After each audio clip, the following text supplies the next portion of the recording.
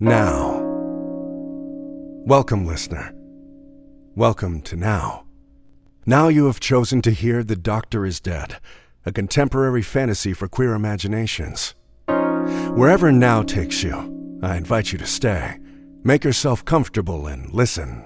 What you're about to hear is a story of entirely unfamiliar people who abandoned the familiar long ago.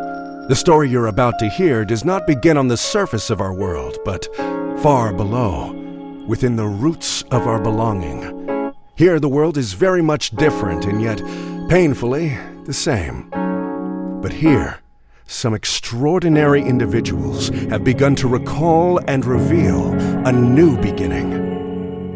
It sounds like this. Episode 3. The Light. Listen.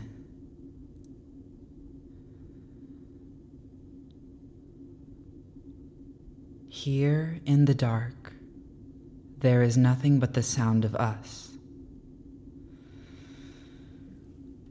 Listen. Here in the dark, I listen. Here in the dark, I hear your voice and I listen.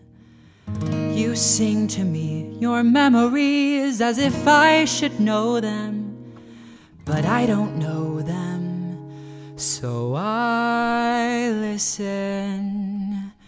It's hard to hold what isn't here, but what I hear I hold close to me. Your sound is warm, as if you hold me. I'll listen closely. Hold me in the darkness. Hold me like it holds me. Trust me when I hear you close. I'll hold you and your memory. And meanwhile, I will try to recover the narrative. And meanwhile, there is quite a bit more work to do. I will continue to sort through what's left behind.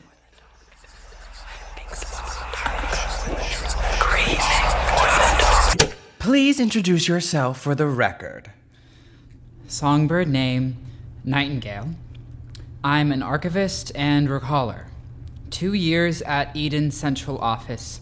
3 years now with the Songbird Society. I have published over 200 records. And, my pronouns are they, them. That's so interesting. When you say recaller, do you mean like... Oh, right. Procedure, obviously. Hi, I'm Rook, recent graduate of the Society's trainee program, recently transferred here from Eden.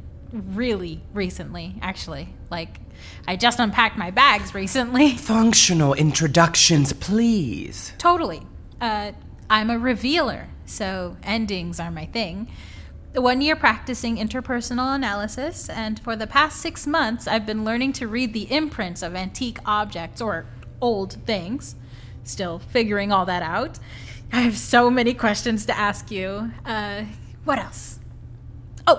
My pronouns are she and they. I'm looking forward to, Rook will be joining you for the from... remainder of this project. I trust the two of you will piece together an illuminating record. I've already made a lot of progress by myself, actually. The revealer doesn't need to check my work. You've made a good start. Thank you. But this project requires a team. Sure. This might be a good opportunity for you, especially. Learn to cooperate. No beginning works alone. They like to find their endings. Okay. If there's nothing further, I'll leave you to begin your day. Nothing further. No. Thanks, Director Swallow. Yes. Mark, Swallow leaving the record. I'll check in on your progress later. Good luck today. All right. So when you say recaller, do you mean you're like me? Like me, but in reverse? Because back at Eden, we never talked about our gifts outside of training. I don't even really know who else was in the program or what they were learning. Do you also see imprints? I'm on a tight deadline. We should get started. Oh, yeah, of course. But if we're going to work together, we should probably know... You're working with me. This is my project. Okay. Heard. All of my notes are archived on record. You can listen to them via your Songbird registration code. Amazing. Thank you. But actually, Director Swallow said I should ask you directly for my brief. My registration still hasn't processed completely, and I know it's very, very important that we stay on schedule, right. Okay. so... I wasn't prepared to summarize all of this today, but sure. It's not complicated exactly. I've been recording the imprints of old things listed here in containers 1, 2, and 3. The exception being the old thing against that wall. There. Oh, is that the coffin? Yes. Director Swallow mentioned a coffin. Can I turn on the overheads? I can't actually see where you're pointing. I actually work better in the dark. Okay, totally. I respect that. It's just, I need light for my work. The retrievers did set up electrical, right? Right. So maybe we can turn on the overheads? Temporarily? Not right now. I see a flashlight on this desk. Can I use that? If you really need light, you can use my workstation. I don't really like this lamp anyway. Are you sure? Please, just take it. Okay. Oh, I can help move the... No, I've got it. Okay. There's a system. Clearly. I could never... I mean, you've really organized this place. Yes. So, you were saying you've been recording the... Mark, primary workstation turned over to the Revealer. Oh, you can call me Rook. Right. So, the coffin turned out to hold some pretty powerful imprints. Prime memories from the surface. I've been tracing through the memories of all the old things here, and they all seem to share a single place of origin. Maintown, Connecticut. Is that a real place? No. Not anymore, at least. I think it used to be. I think it used to look a lot like Eden does now.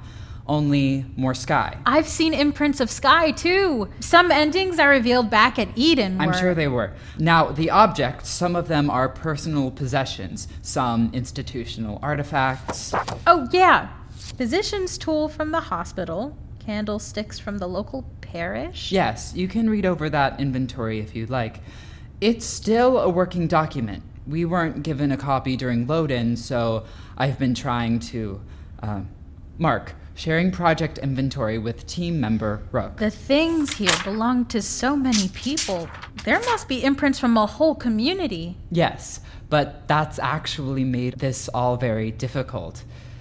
In my first contact, I received very specific descriptions of a doctor, his funeral, words spoken in his eulogy. I've drawn an entire map of his meaning, but I can't seem to find him anywhere. Contact? Yes. Did Swallow explain anything? Anything to you other than mention a coffin? Did she mention how much I dislike repeating every mundane detail on the record with no sleep, no time, no end to the project in sight? What did she tell you? She mentioned you might be a little tense. Sorry, I'm really not trying to get in your way here. Well, you are in my way. I mean, not you. Everyone. It's like they don't trust me to figure this out. If I just had some time to myself. More than a week? I thought you'd been working on this since Tuesday. So, she did mention some details. Listen, I'm not used to relying on others either, but we're here together now and I'd like to be useful. I might not have your experience in the field, but I think I'm actually going to be really good at this. And the sooner you accept that, the sooner you won't have to deal with me anymore. 10 days. 10... what? It's been 10 days already. More than a week. I never take this long. What's different this time? Contact is...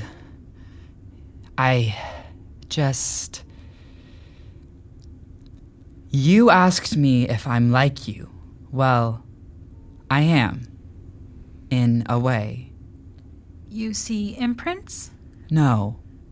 Well, I hear them. In my body. The vibrations that linger, if I can hear them, then usually that means... Touch. But now, with this thing, I hear it all the time. Louder when my fingers touch the wood, but also all the time. She thinks it might be the sound of the narrative ending. What do you think? I think what the record wants to hear is very different than what's inside that coffin. Is that why you... Sometimes you'll learn that sometimes you need a break from the record just to think a little or clear your head. Yeah. Although I'd appreciate it if you didn't share that advice with Swallow. It's not exactly procedure to take breaks. Copy that. But, should we... Yes. She'll be listening, so... Yes, you're right. Mark, please strike my previous tenseness from the record. I appreciate the thorough questions from you, Rook, and am optimistic about what we will find together. Same. Yes. Let's proceed. So far, I've been able to trace a map of Maintown by listening and by establishing light physical contact. It is as if the lid of the coffin were the land beneath the town, its blueprint engraved into the wood's surface through vibrations. Whoa. I've mapped the doctor, too.